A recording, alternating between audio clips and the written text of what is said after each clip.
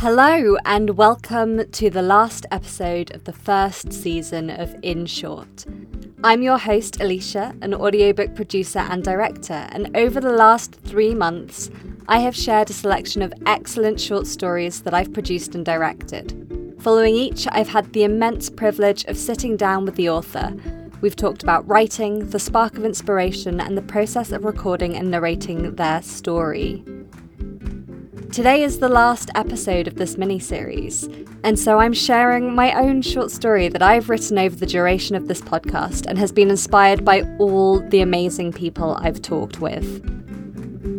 For the interview portion of this episode, I'll be joined by Samantha Rose Panepinto from the very first episode that I recorded, and this time she'll be grilling me. So please sit back and enjoy my short story from my blanket fort in New York City.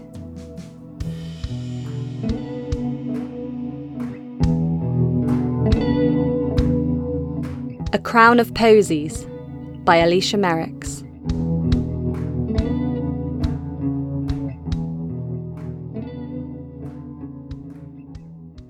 The phone rings into the darkness, illuminating the empty passenger seat as Neve drives through the darkened, barren landscape of Dartmoor.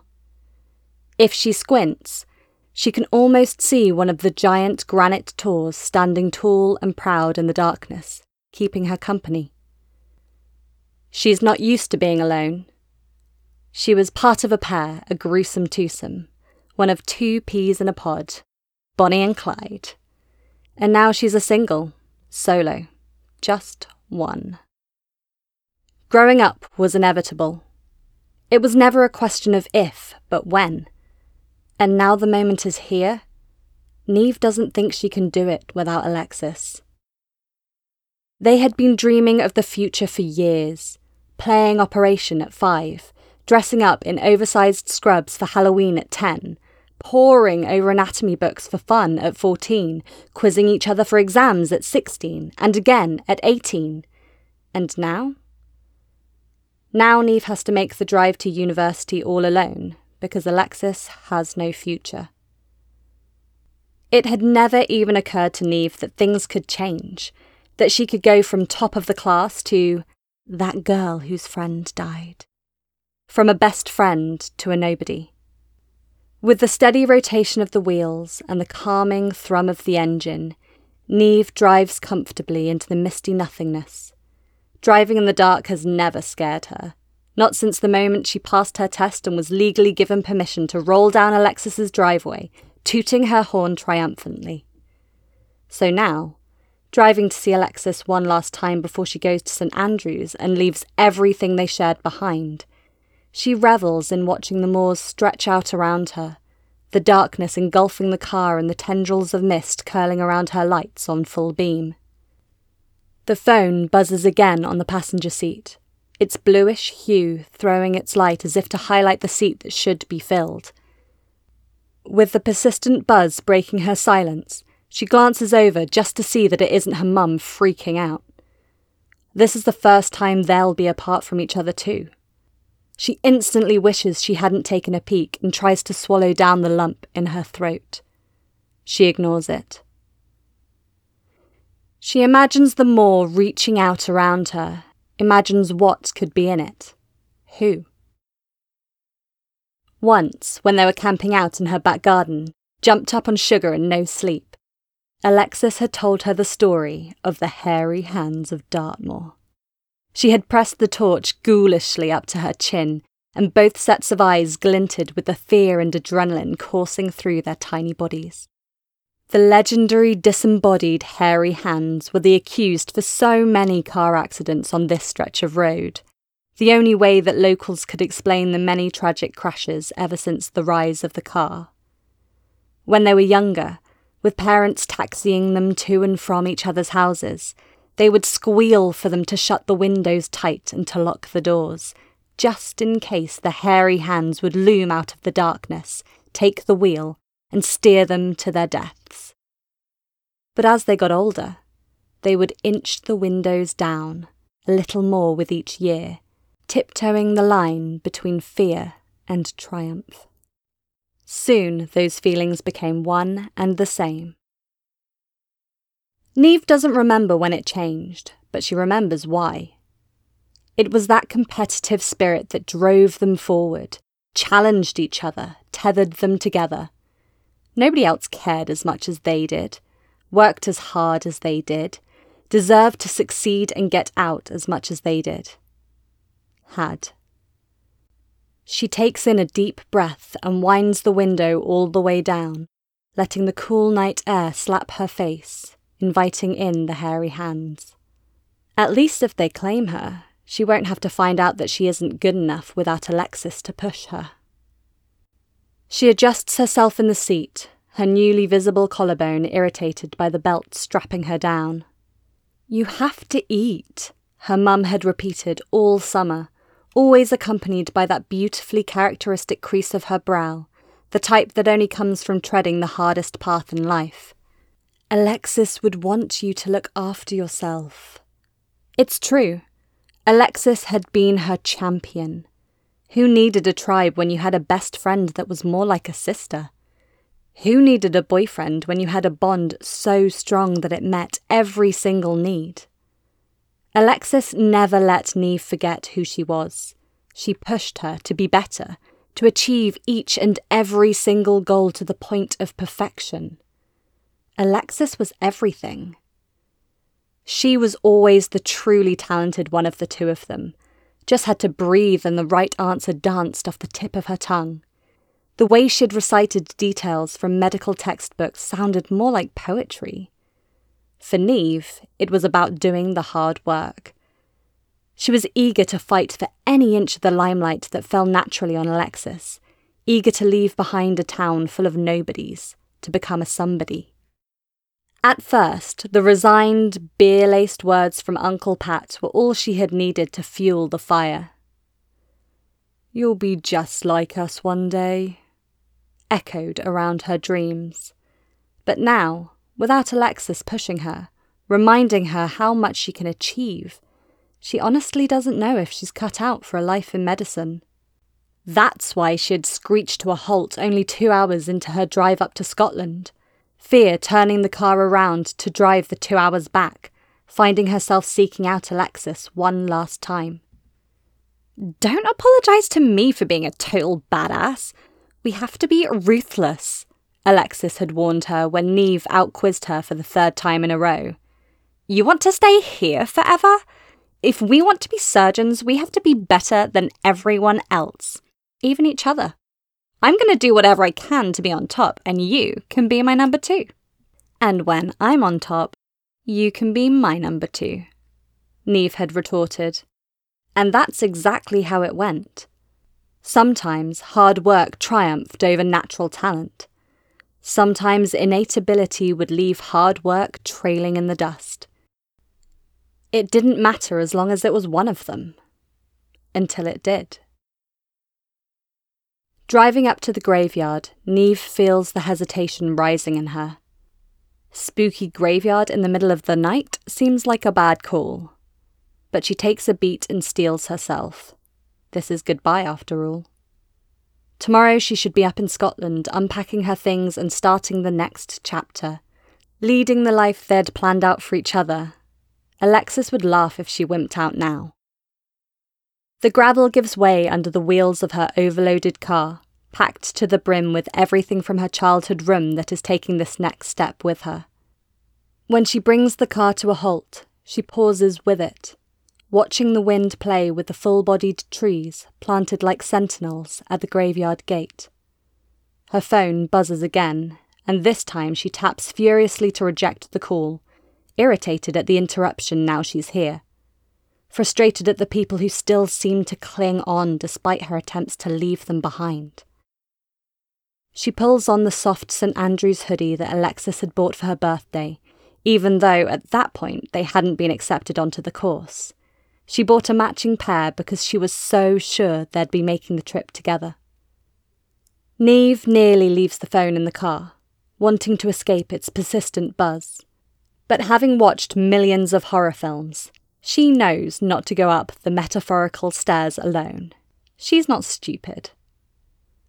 She shoves it into her pocket, gets out of the car, and folds her arms tightly against the wind.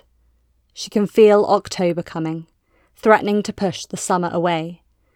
And after the summer she's had, she welcomes the cold like a cool pillow at night. She's over all the damn pity.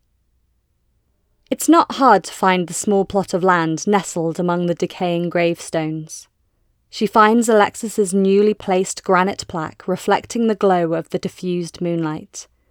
When everything else in the graveyard is dimmed and dulled with age, of course Alexis would be vibrant in death. Sitting down on the gravel pathway in front of Alexis, Niamh doesn't know what to do.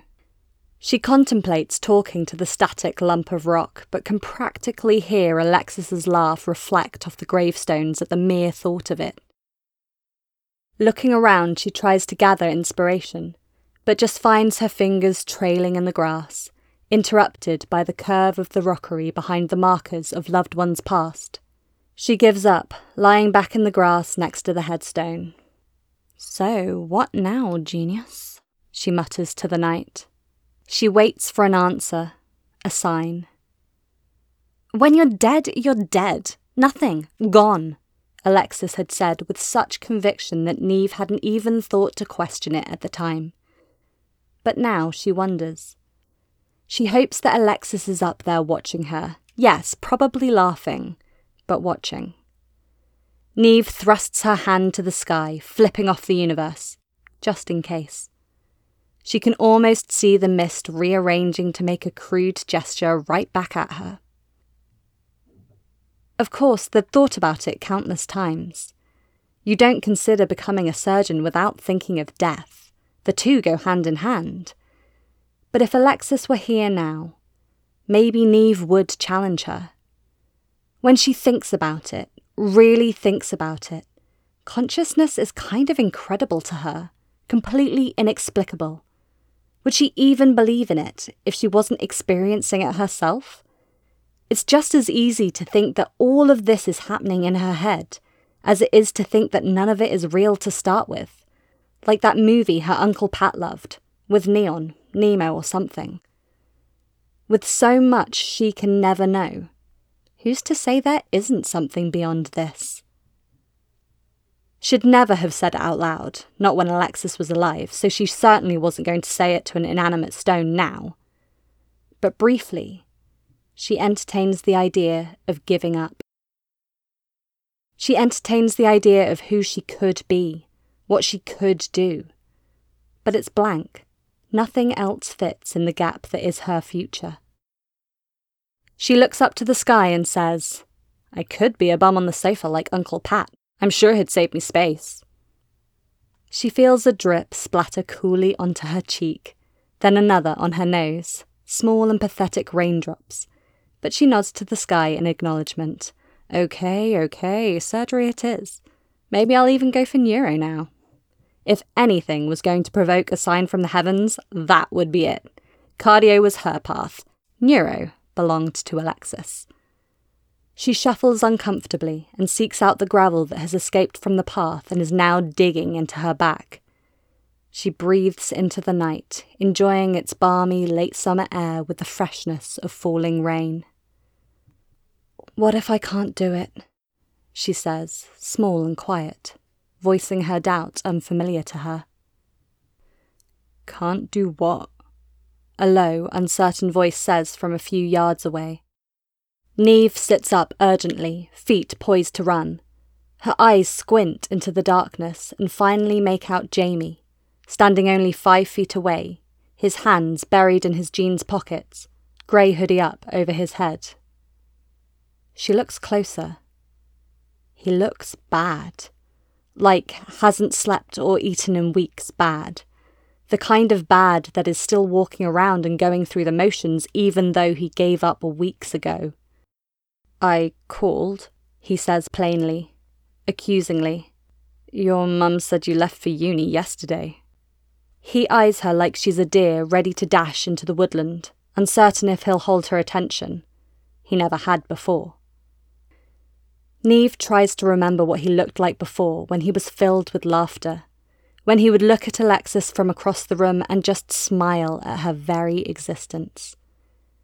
He was always the third wheel in their relationship, but they haven't seen each other since the funeral, letting everyone else believe it's too painful, but individually knowing they have nothing to say to each other.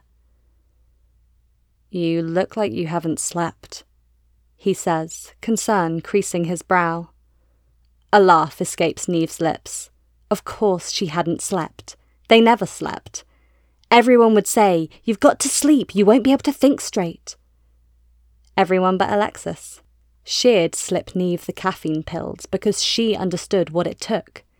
At the end of the week, they'd compete with how large the shadows under their eyes were. No problem was too big. They knew that they could work through it and find a solution. They just needed the extra time. All those hours were wasted with their eyes shut. Until for Neve, even the extra time wasn't enough, no matter how hard she worked. "I don't sleep that much either," he offers. She glares at him skeptically, frustrated at his presence as she had always been. Even when she's dead, he won't leave us alone, she thinks bitterly. He was always a bit of an enigma to Neve, totally unremarkable. He did just enough to get by, and for the life of her, she couldn't see what Alexis had seen in him. Surely he'd known Alexis would finish it when they went to university anyway. But here he stands, like a puppy whose elderly owner had passed. He steps closer, a small posy of flowers clutched in his hand. Neve bristles at the gesture. She hadn't brought anything. What use are flowers when they're just going to die? Alexis would have laughed at them. Carefully, Jamie sits down and brings his hands, still clasping the flowers, to his knees. They sit in silence for a couple of minutes, Neve noticing his sharp intakes of breath that come to nothing each time he fails to say what he's thinking. The fragrant, damp grass fills the air as her hair grows heavier with the rain. Jamie looks at her earnestly and finally settles on the words to say. "When I close my eyes," he mumbles, "I just get flashes of the bridge, of her body crumpled on the rocks down there. I can't sleep." "I know," Neve blurts, desperate to stop him opening the floodgates. "Me too." "For ages it was just that, the rocks. I was so blasted that none of it was clear." He shrugs guiltily. "I don't even remember what the last thing she said to me was." Neve blinks back tears, remembering it exactly, jealous that he fumbles for the details and she fights every moment to push them away. She can remember every millisecond of Alexis falling, every single detail of the cry she left in her wake. Every single millimetre of her skin remembers feeling Alexis brush against her as she fell backward. Every word. "But then," Jamie continues, "the other night I remember seeing you both. Her sat on the wall of the bridge, you standing opposite her, laughing." The heart in Neve's chest pounds through her ribs as she hears the disbelief that edges his words, the sinister undertone. Even though he's smiling, she hears it. "But you weren't laughing. You were crying." "No," Neve stammers urgently, the nervous energy seeping from her pores. "We were laughing." "No, you weren't. You were crying, and I remember it so clearly now. My therapist said it might happen, that our brains protect us from trauma. Until we're ready." He studies Neve carefully, determinedly, his eyes darting intently between each feature, trying to catch any hint of her thoughts. Had he been Alexis or Neve, he would have stepped back to see the whole picture. But up close, focused on Neve's expression, he doesn't see the rock coming before it cracks into his temple. She grits her teeth, crack, heaves a breath, crack. Stands in the silence. Her hand grasping the warm, sticky rock hangs loosely by her side, and the adrenaline leaves her body in floods. "You cheated," Alexis had said, spitefully, her eyes narrowing. "I saw you swap out the test papers. I wasn't going to say anything, but since you got top marks and I only got 96. She had let that hang in the air, let the accusations swarm around Neve, and had enjoyed watching the tears fall. "Don't get me wrong, I admire it. You did what you had to do to be the best. I didn't think you had it in you." Her voice was painted with sincerity and empathy, but as she sat there, drunkenly swinging her legs, she had vindictively let the paint slide away. "But now I have to do what I have to do to be the best." "You can't tell them, please," Neve had begged, watching her whole world slip away along with the illusion of her best friend. "Alexis, please. If you're going to cheat, don't be dumb enough to get caught." The words had landed as intended, hard and cold, accompanied by a smile. Neve's jaw had set tight, her skin shrouded in adrenaline. She had taken one resolute breath, slowly reached out her hand, and pushed. Now she looks down at Jamie's limp body with the same calculated interest she had been consumed by as she had looked over the bridge wall and down onto the rocks.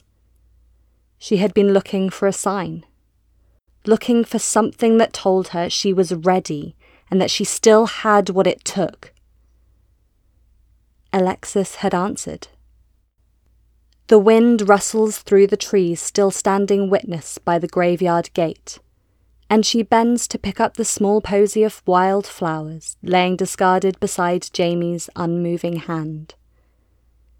She carefully arranges each one of them around the headstone, creating a crown of flowers for her friend, each one marked with a small smudge of crimson.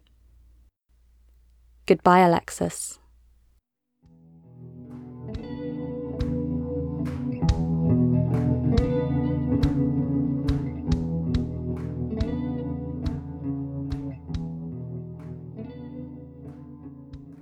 Hey everyone, my name is Sam Panapinto. I'm going to be interviewing the wonderful Alicia today, talking about the whole process of recording this podcast and her final short story, A Crown of Posies. Thanks so much for coming on and doing this for me, Sam. I feel it's like very nice full circle. You were the first guest on the podcast. So yeah, I'm really glad that you're here to do this with me.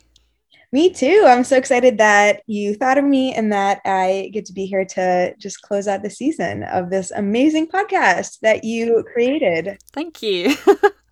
So I think we should jump right in and talk about something that we were talking about just a moment ago, which is the placement of your stories and how where you are as a human being has influenced where you're setting your stories. So as a British person who is living in the United States, how that has affected where you choose to set your stories and the challenges in setting your stories in either the UK or in the US. Yeah, it's an interesting one because my writing life is very much grounded in the US. It very much started in New York with my wonderful critique group. And kind of they really, really shaped me as a writer and also the world of writing, so the sort of business of writing as well. And a lot of the stories that I read are often set here as well, just because the market that I'm receiving is here. I grew up in the UK.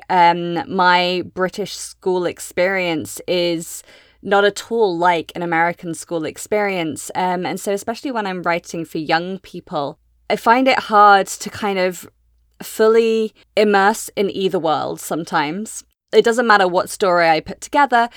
there will be someone who reads it and says, well, this is very American, but it's in a British setting. Or there's someone who'll say, well, this is very British and it's in an American setting. Like my novel at the moment, Sam, I remember so many of your comments throughout the whole thing were Britishism. Britishism? What does this mean? And so I kind of really felt like a kind of a tug between them, and I think it kind of really works for a lot of young characters as well, that sort of tug, not knowing quite where you fit. So I feel that very acutely sometimes, but I think most of the things I'm writing right now, especially like I said for young people, are definitely going back into sort of my British school experience, my teenage experience, and trying to find a way to update that. And when I was working in the UK, I worked with a lot of young people. So I had a slightly more updated version than like 2000s school to like think about. Otherwise, everyone would be playing like Snake on their phone or something. So what was that like? So you have your novel that I beta read, The Unkindness of Happiness, which is excellent. Agents, take note. And then you're working on your YA thriller, which takes place in the UK, right? Yeah. And then your short story, Crown of Poesies, also takes place in the UK. Yeah. So what did that feel like writing in your homeland after writing a whole novel that and kind of trying to train yourself out of using those Britishisms and write for a more American audience? I mean, it was very relaxed. It felt very, very just easy. And very easy with the setting, because Dartmoor is a very specific place. It's very sort of Wuthering Heights. It's very barren. There's like bracken and big rocks, these granite tors. And so it's very easy doing that. And just being able to write about like genuinely my experience of going to university, it was as simple as that. It was as simple as knowing that this was how school. So I didn't have to like double check everything. I didn't have to go, wait, what's like 5th grade or what's this? I could be like year 7, although that's not in this story at all. But yeah, there is a definite a feeling of safety being able to write that so sits in your experience, especially when writing something that's quite contemporary. So it was nice to do that, and it kind of just it allowed me to bring in sort of the legend of the hairy hands. Like that's something I legit grew up with when I was school age, and like it was this legend of these horrible disembodied hairy hands that lived on Dartmoor. There's this genuine stretch of road that like it freaked me out every time we drove past it. But it was very nice kind of writing in that barren landscape that just felt so much like home to me as well. I love that. I love that you had a chance to write so much in a place that felt more familiar for you. That sounds like it felt really good. Yeah, it did. So talking a little more about short stories in general, if we think back to the very beginning of the season of this podcast, you had said that you were initially kind of drawn to short stories and had never written one before. So that was what initially inspired you to create this podcast. So what was it like? What surprised you about writing your own short story? Can you talk a little bit about that experience? Yeah, so it always amazed me when I read a short story that really landed right with me. That it amazed me that like, how did the author put so much character and context in such a small moment? How did they do that? And so I was generally quite scared of short stories. Whenever I thought of an idea, it kind of rolled and rolled and rolled and rolled. And, you know, it became this huge, great, big thing that needed many chapters to like unpack. And I knew a few people that were writing short stories, and not just as an exploration of craft, but genuinely because they wanted to write a short story.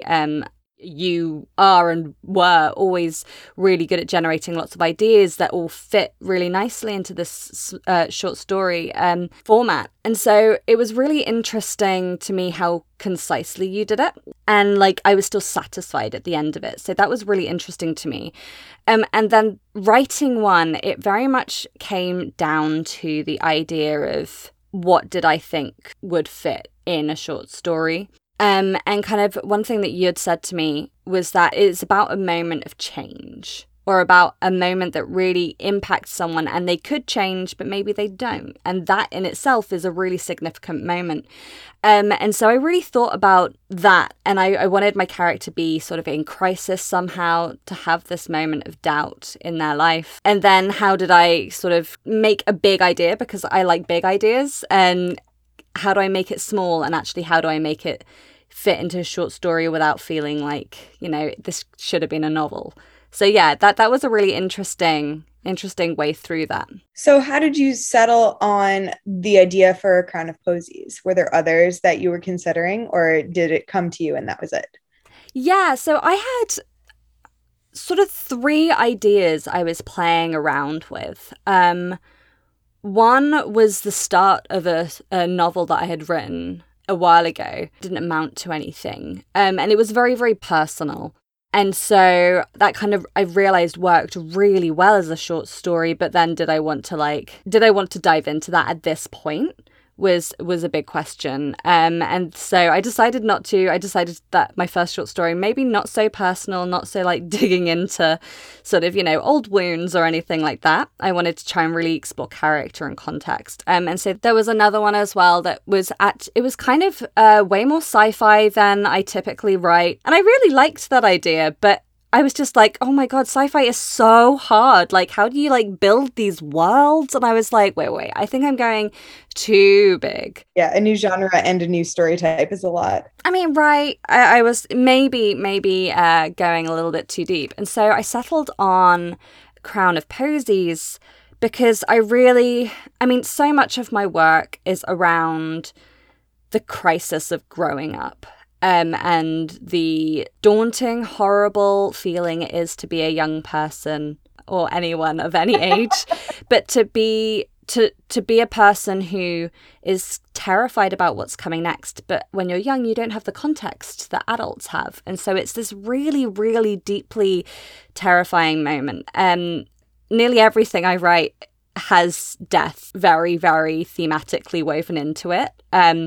I didn't realize that until I started writing this short story about this little psychopath. And so I thought, these are themes that I'm very, very aware of. And as soon as I thought about it, I was like, oh, and it could happen on Dartmoor. And I was like, oh, and the scenery. And I hadn't settled on which short story I was going to do until about 5 episodes into the podcast. And so the influences from, say, yours with such a strong character, I was like, okay, I really want to get this, voicey character into it. And then Rosemary's has this, amazing scenery. And I was like, okay, Dartmoor, I want that scenery. And then each episode kind of added so much more to it, and added so much more to the way I was thinking about crafting my short story. And so it was kind of a combination of all those things. And also, I think I was writing a short story that I knew I was going to have to speak out loud. No one else on the podcast got that privilege. And so I was able to write something that I thought that actually my voice could probably lend something to as well. And so that's how I settled on A Crown of Posies. I like dark stories. I like not very happily resolved endings. I don't like people coming away from my stories being like, and they lived happily ever after. So yeah, even if there's a sense of hope, it's confusing because, you're rooting for her, but then are you? Because she's awful? Yeah. I love that, confusing hope. So I'm hearing the way that the experience of doing this podcast shaped the type of story that you wanted to tell. Did you notice patterns throughout with each of the authors you talked to and each of the stories you read?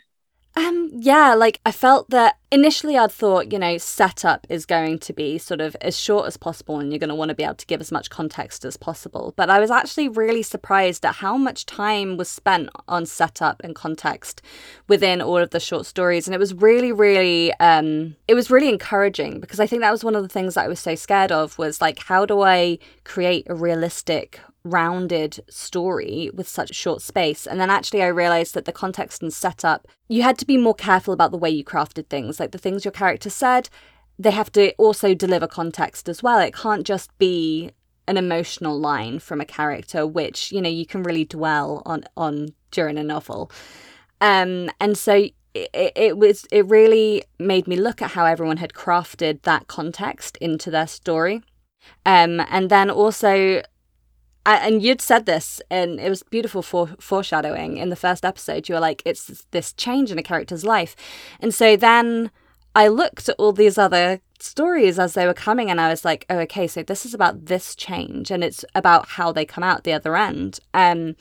A story that wasn't featured on the podcast, the character didn't change at all by the end, but that in itself was so fascinating because there was this huge moment where it was going to take them either way. And the fact that they didn't change was so poignant to the rest of their life, to the rest of who they were going to be. And I didn't need to know anything else from that point. That's why it was such a good short story. And there are all these moments, like, for example, in yours, I loved how it was a huge idea, big zombies, post-apocalyptic, that. But it was about a small moment, and I loved that. And so I was thinking, okay, how can I have small moments but big ideas? And that's what I think so many of them did so well. I was scared because I thought it needed to be so poignant. It needed to be so, like, earth-shatteringly huge. And sometimes those things that change you the most are actually quite small, and they happen maybe nobody noticing.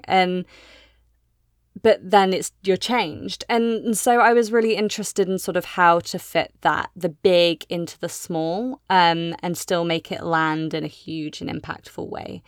And I think that all of the stories in this had those moments. They all had big shifts for the characters. And that really kind of inspired me to kind of really lean into a big story, and kind of make it its own limited moment that didn't need to go anywhere else. Yeah, and I think you did that so beautifully with A Crown of Posies. Like, we get all this, we get such a strong sense of where the protagonist is coming from, and then it just like escalates so quickly, and we get this big moment of just like, oh, okay. And I love that. I thought you struck such a good balance. In your story, it was almost like kind of the opposite of what you're talking about, where instead of being a big idea in terms of like the setting or the setup, and then being a small moment, yours was kind of like the setup and the setting was kind of every day, and then the moment of change and that catalyst moment was the big thing.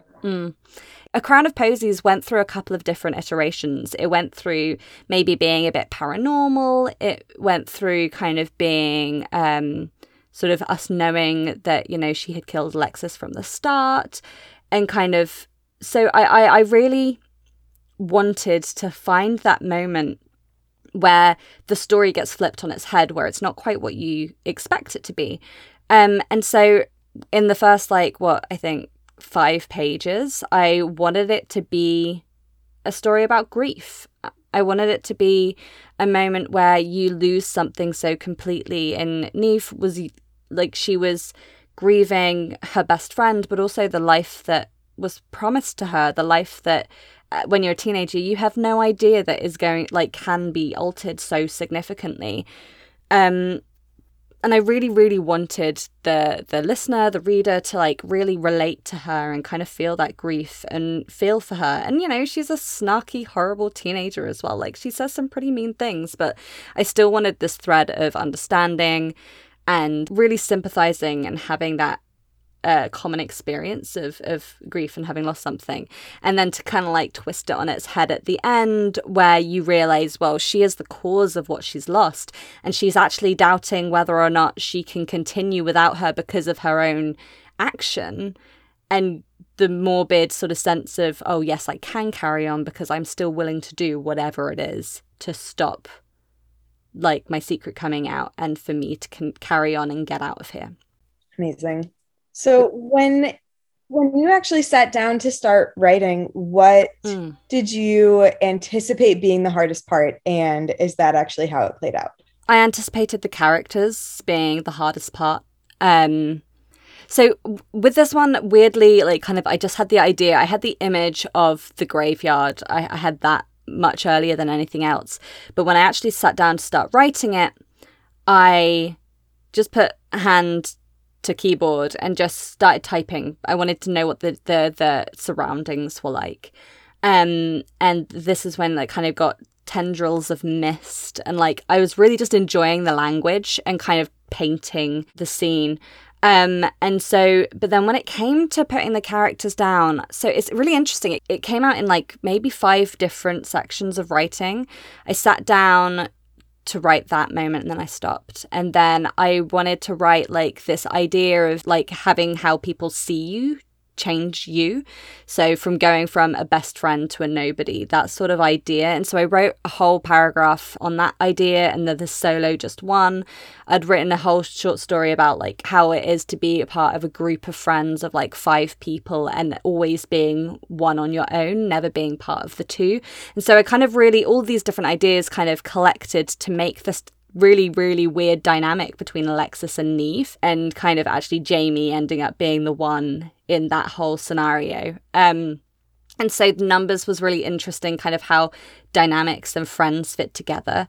And then when it came down to it, like actually writing the dynamic of the characters was actually really easy. It was so much easier than I thought, because I just remembered like my silly little toxic relationships when I was a friend, when you were so reliant on each other as teenagers. Like I had one friend who we were probably not friends for the majority of our relationship. Yet even when we were in the middle of having fallen out, we would call each other and we would chat on the phone for hours, despite the fact that at school we weren't friends.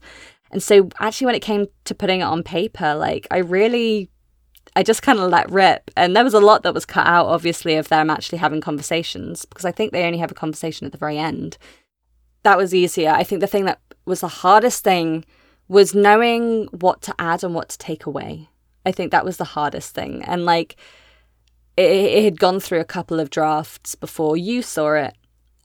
Because I needed my twist to only be realised by one person so I could see what the mistakes were.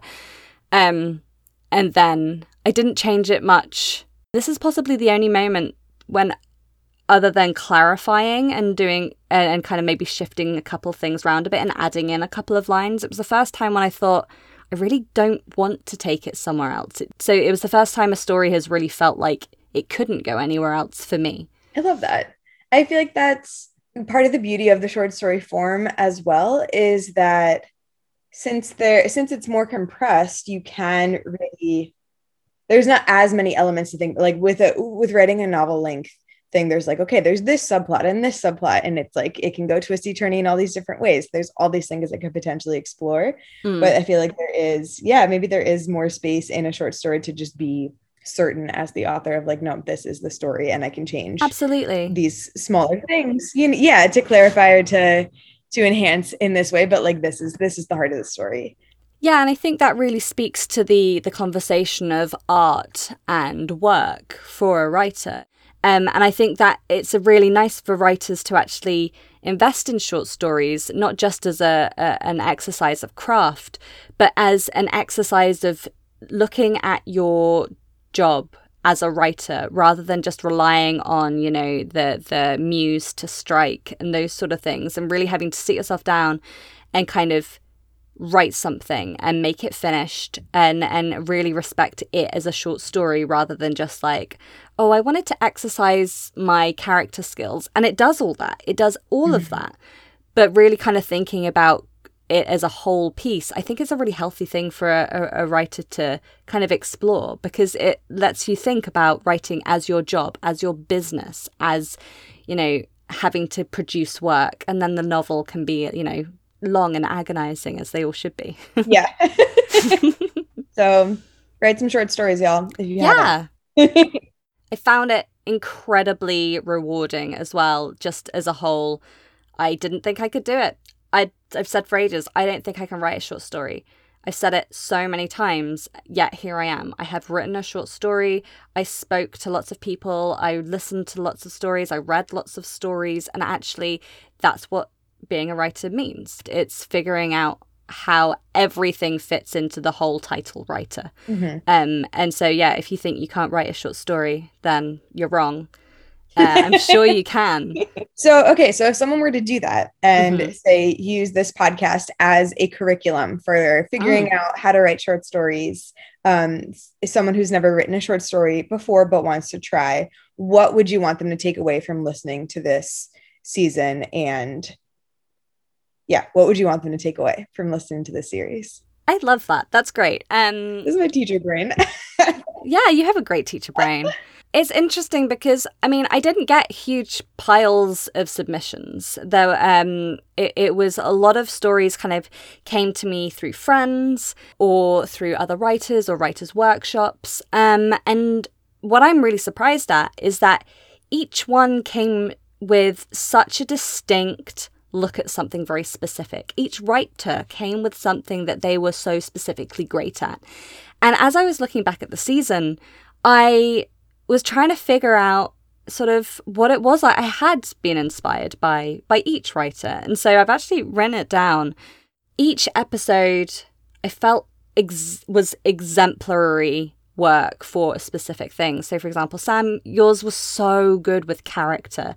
Like that voiciness that you are so good at producing on the page and so unique every single time. I think that short story and the conversation that we had is a great look at how you can start putting that character into your work. Rosemary's has this wonderful depiction of the scenery of Iceland. Like people were listening to it without it saying it's Iceland, but knowing exactly what the scenery was. It was brilliant. Barnabas D. Kirk, his was so, it settled in the ambiguous. And it was very good at not giving everything to the listener. And that's such a strong lesson to learn. When not to give everything and when you can let your listener be a bit uncomfortable. Then Katie Ziegler was this beautiful use of language, use of sort of these stretching, beautiful paragraphs and this really, really, really uncomfortable look at the loose tooth. I mean, it freaked me out when I was listening and reading this one. But she speaks brilliantly about sort of short stories as well and how language kind of really inspired her. And then there was Elizabeth Dwyer. It was a short one. It's probably a bit more flash fiction than it is short story. So I might have bent the rules a bit. But that was just this beautiful exploration of existential crisis in 3 pages. And it was so relatable. I read it and I was like, oh my gosh, I feel like I've been this woman sort of staring into that painting. Scotty, his short story, his scary short story. I mean, I think it was one of the ones that maybe influenced the mood of mine the most because, wow, the mood he created on the page and then kind of inspired me to create this soundscape around it. That is horror on a page. He did that brilliantly.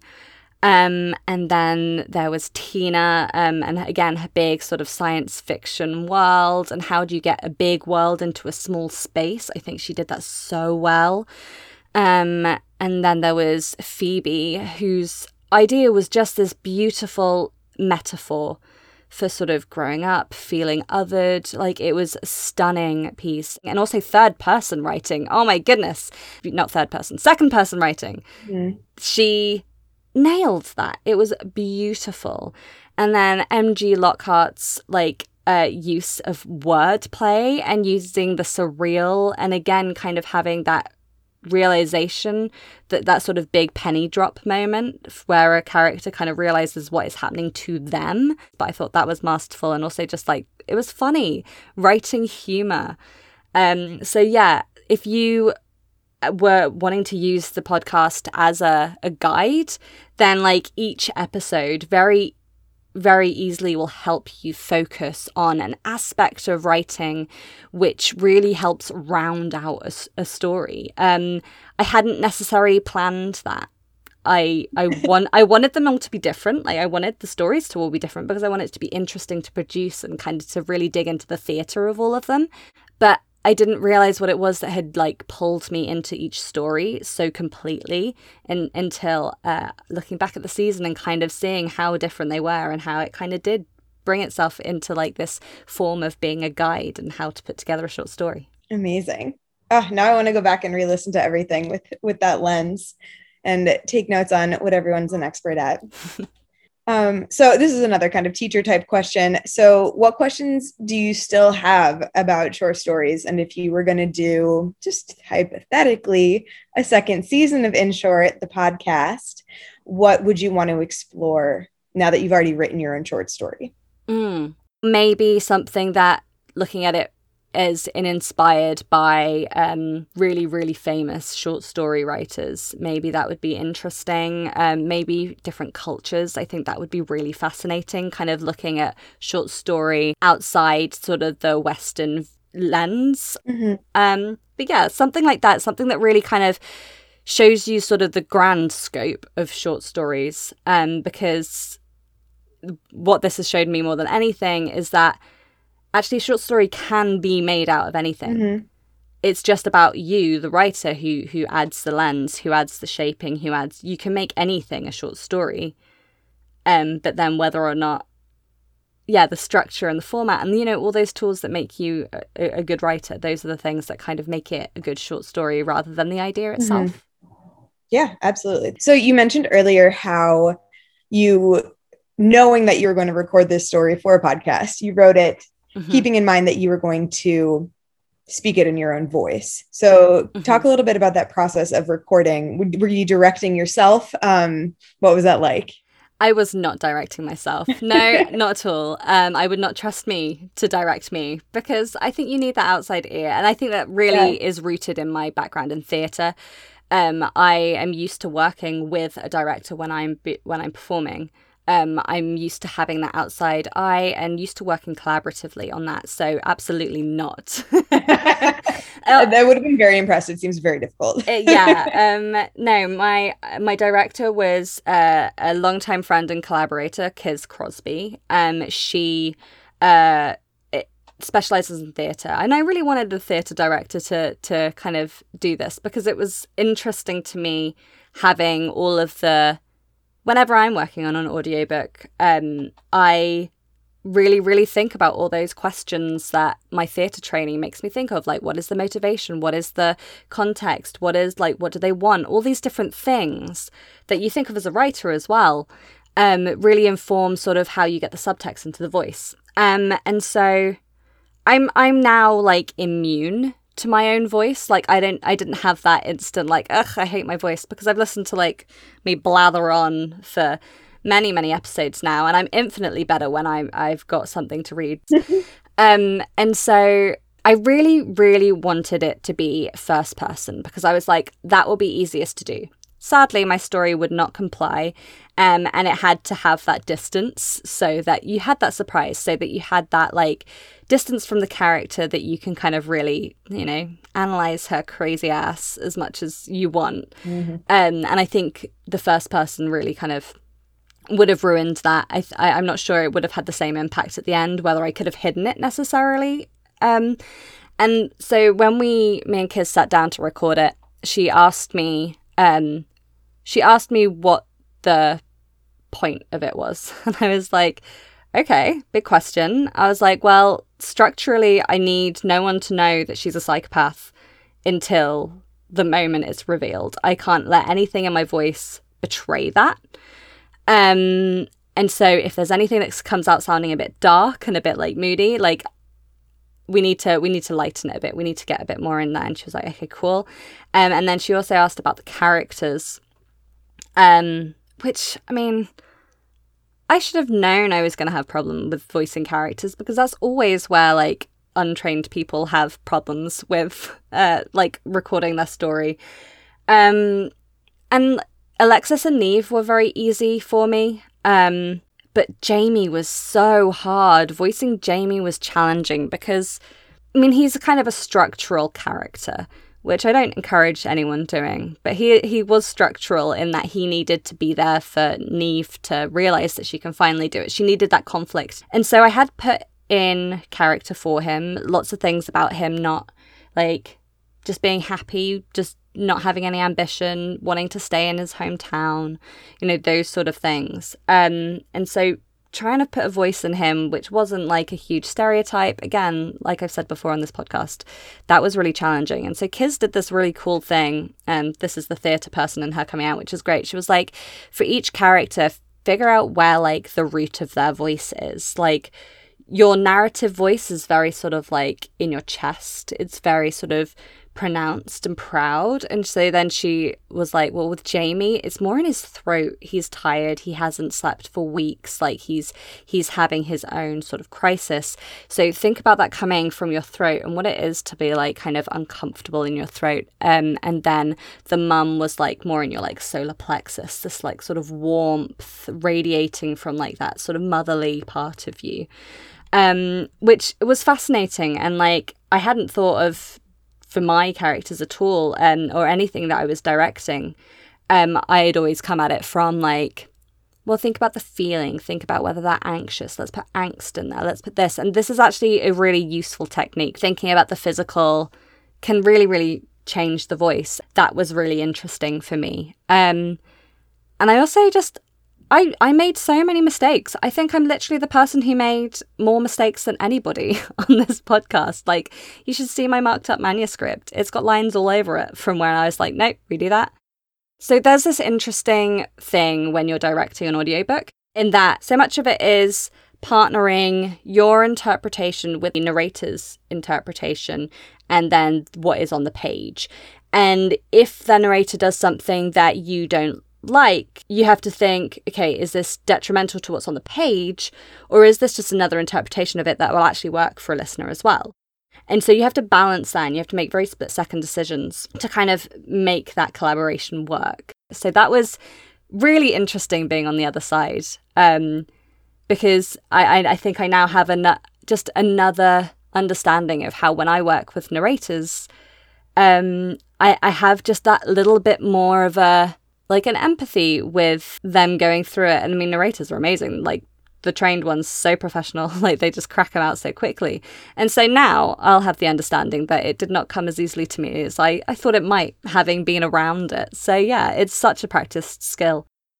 So let's talk about what it was like to hear your own voice in the recording. I know you said you're used to it, so it doesn't have that initial cringe aspect to it, but an area that stood out to me was there's just this glee in your voice when you talk about the hairy hands and that ghost story that, yes, just like in that little laugh just then.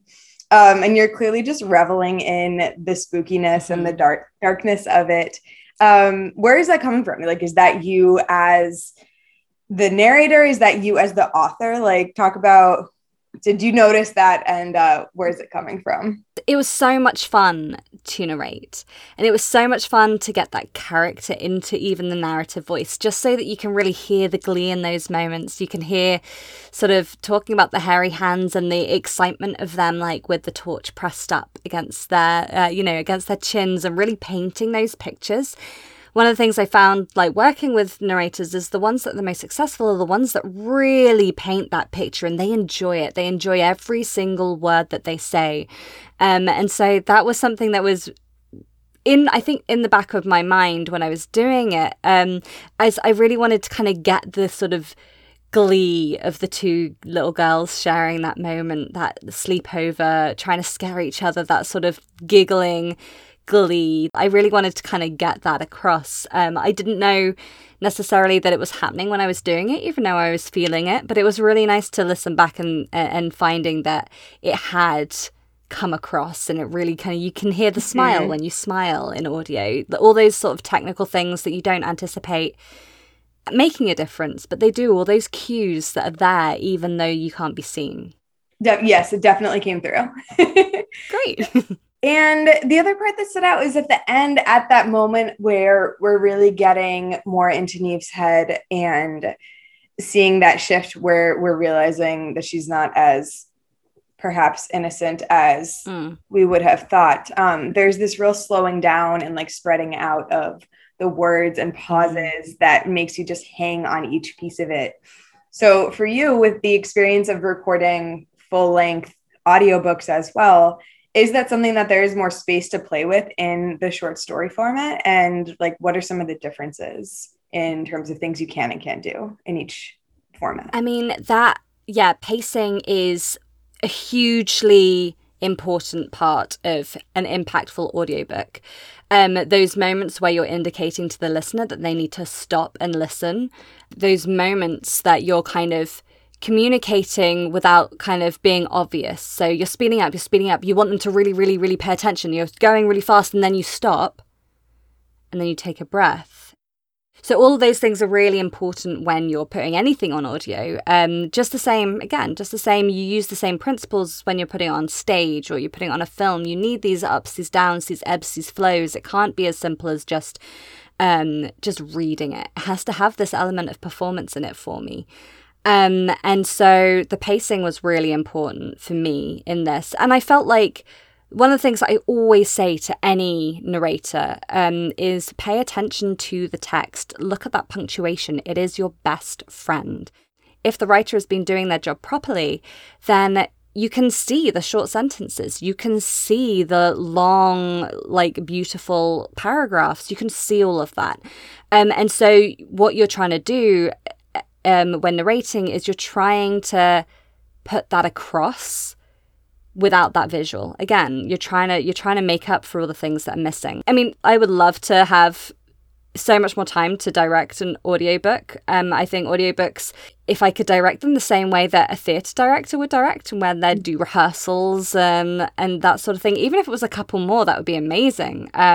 You could like do a rehearsal for sort of voices. You can do a rehearsal for like those big moments. That would be delightful. You can't and recording this, we took like an hour and a half recording it, so we took way more time than you'd normally do in an audiobook. And I have for all of these, I've really wanted to kind of blur that boundary between audiobook direction and theatre direction, and kind of really play with that. And so the most successful audiobooks are the ones that feel so spontaneous, but have probably actually been rehearsed a lot by the narrator. The desire to kind of like perform and be sort of a little bit outside of yourself is really, it's a lot of fun. It's a lot of fun to kind of see what your voice can do.